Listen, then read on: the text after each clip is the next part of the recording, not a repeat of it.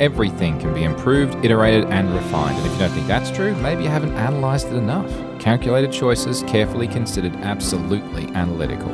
This episode is sponsored by Makers for Good and their impressive Helio solar-powered light, flashlight, and power bank that's perfect for camping, hiking, emergencies, as a night light, or for wherever your adventures may take you. We'll talk more about them during the show. Analytical is part of the Engineered Network, and to support our shows, including this one, head over to our Patreon page, and for other great shows, visit engineered.network today. Risk. In recent times, I was involved in a risk assessment as part of my job. The assessment was supposed to highlight, oddly, risks, funny that, for upcoming works to be executed. And it was, in some regards, to be honest, a bit of a sham. And it's been bothering me. Quite a bit, actually. The dictionary definition of risk is a probability or threat of damage, injury, liability, loss, or any other negative occurrence that is caused by external or internal vulnerabilities that may be avoided through preemptive action. Bit long-winded, but it kind of says it. So from that, we conclude that if you can't preemptively avoid it, it's not a risk. But we also conclude it is driven by probability.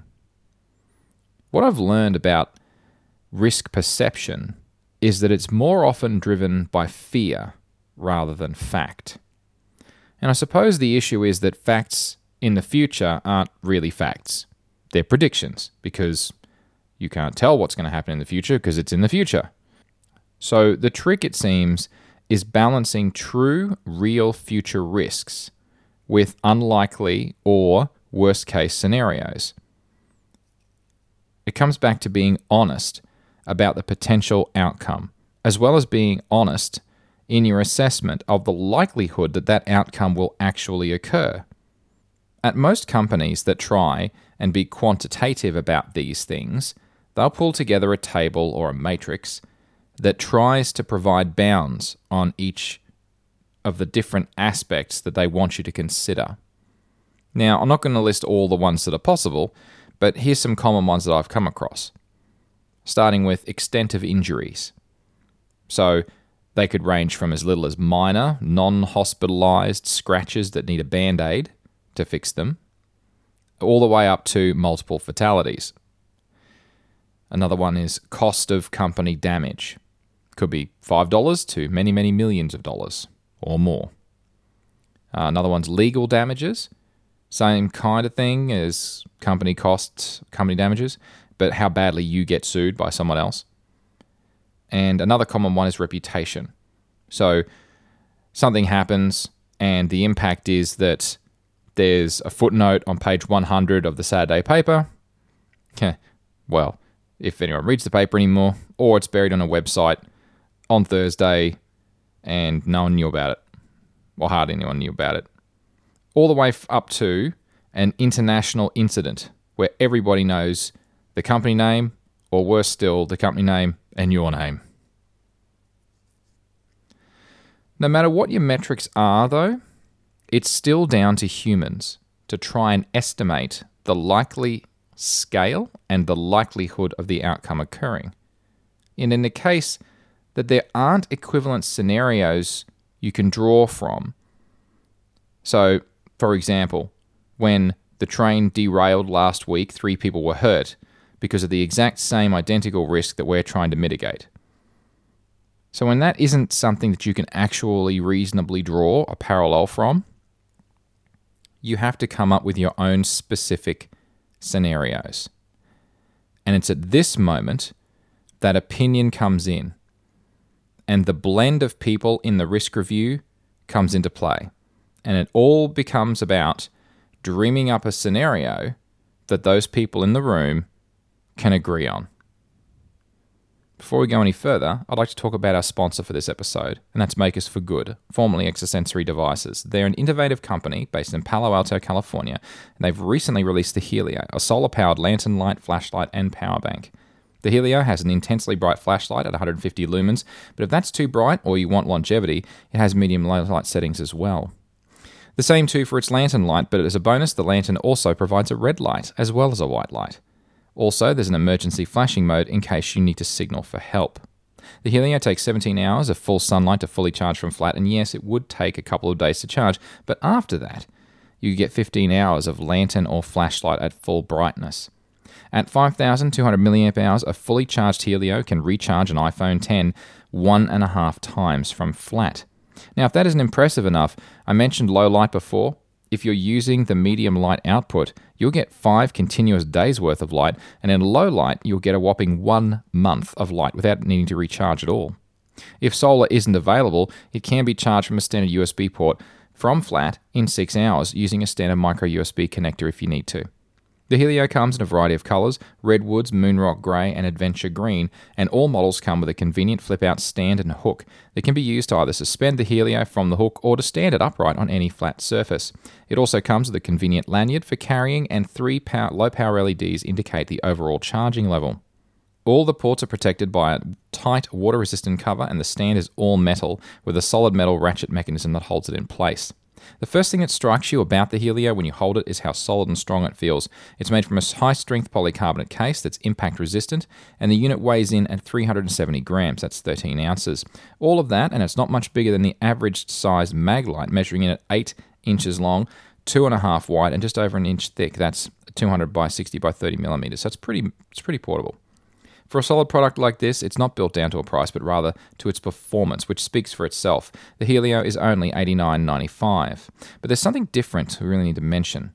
Makers for Good have a non-profit arm, and as part of that, all profits from sales of the Helio are used to support non-profit organizations through their Share Light program. Their ultimate goal is to help bring renewable and safer light and energy to parts of the world still reliant on kerosene and candles in a package that's just as at home anywhere in the world. So if you'd like to check one out, just head over to makers4, as in the number 4, good, or one word, .com/engineered to learn more, and enter the coupon code ENGINEERED for 20% off your Helio in your choice of color, and shipping is free anywhere in the continental United States. Thank you to Makers for Good for sponsoring the Engineered Network. So my observation is that if there are people in that room doing the risk review that want to execute the work, and no one else cares too much about it, or is too concerned about it, then they'll push a very low-risk scenario. Alternatively, if there's anyone in the room with an objection to the work being executed, they'll come up with an extreme a scenario as they possibly can, with the most dire consequences. And very often, there's an inflation of risk as it goes around the room, as other people pile on and push the scenario beyond what is actually plausible. What I've witnessed is that people that are in risk reviews see more risks than those same groups of people that are outside of the risk review. It's similar to asking an optometrist why you've got a headache, and they say you need a new pair of glasses. It doesn't matter that once that you've got a blood clot behind your eye, and as you walk out of the optometrist with a bright, shiny new set of glasses, you fall over dead from a stroke. So we kind of see what we expect to see to an extent, and in the case of risk reviews, we tend to see risks and inflate them out of proportion because we're going through the process of performing a risk review, and we tell ourselves that that's our job, to find risks. So we need to, even if they're unlikely. Now, the funny thing is that in risk-averse organizations, this is actually seen as a good thing, despite the fact that it makes companies less agile, less responsive, and ultimately less profitable, meaning being overly risk-averse will eventually put you out of business. So is it actually possible to have a genuinely objective risk review? I'm not entirely convinced that it is, because it's about predicting the future, and in many ways, and many lines of work, equivalent scenarios can be difficult to find. Or if you can find them, they're just subtly different enough that they just don't apply. But you could probably try a few things, and I think that would improve the quality of the risk reviews. So let's have a look at a few ideas. Test the stated consequences. So by that I mean, has the consequence ever happened anywhere else before, either within the company or anyone's experience in the room or anyone anywhere in the world that we're aware of. And are the circumstances the same? Now, if it's similar, that's fine, but what are the differences? So if we take this action that's proposed to mitigate this risk, we go forward or backwards in time, does that change the consequences? Because sometimes it can be time specific. Do we have confidence that the outcome that was stated, was it actually accurate? Be specific about the outcome. Some people might be injured the last time, could be more like last time one person cut their finger. Be specific. So that is testing the consequences that are stated. The next thing to test is the probability. If the outcome that was stated in this scenario has occurred, how many times has it occurred? And it's not just how many times, it needs to be normalized.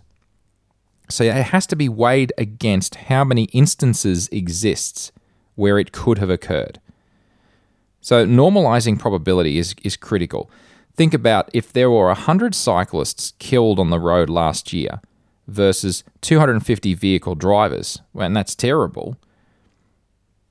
That leads you to think that there are lots worse drivers out there than there are cyclists out there, potentially. But when you factor in that motorists drove 1 million miles versus cyclists only riding 100,000 miles, that completely changes what that tells you. So it's important to test the probability of that outcome. The next thing to test is the applicability. It's okay to highlight a risk that can be mitigated by other factors.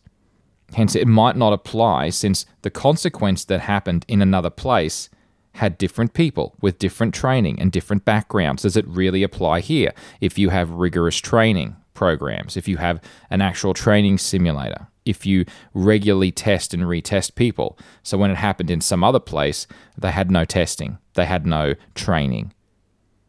Is it really applicable here? Or do you have sufficient controls in place already? The next thing, only let qualified people into the room specifically to determine the cost outcomes. I have seen people say it's going to cost us $1 million a nanosecond.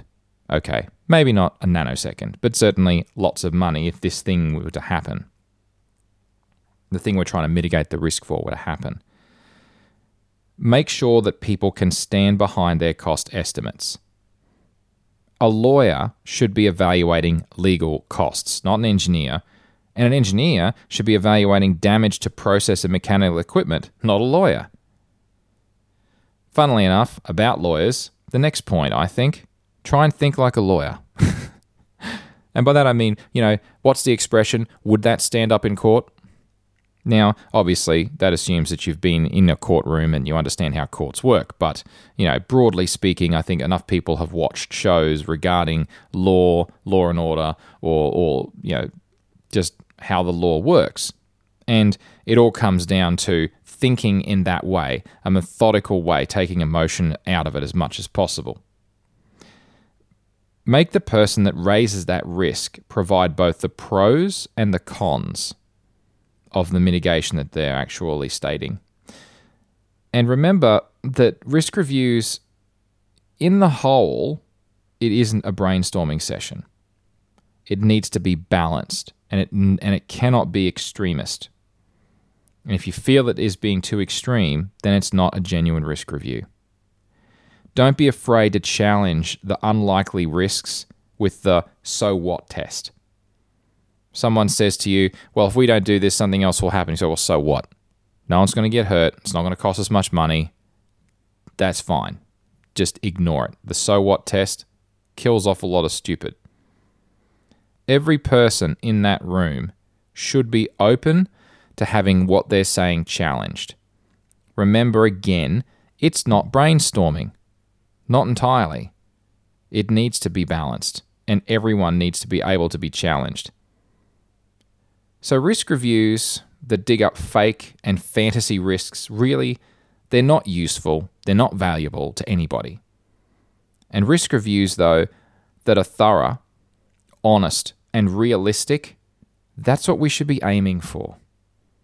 It's not easy, but it's really important if you're going to do a risk review that you try your best to get it right.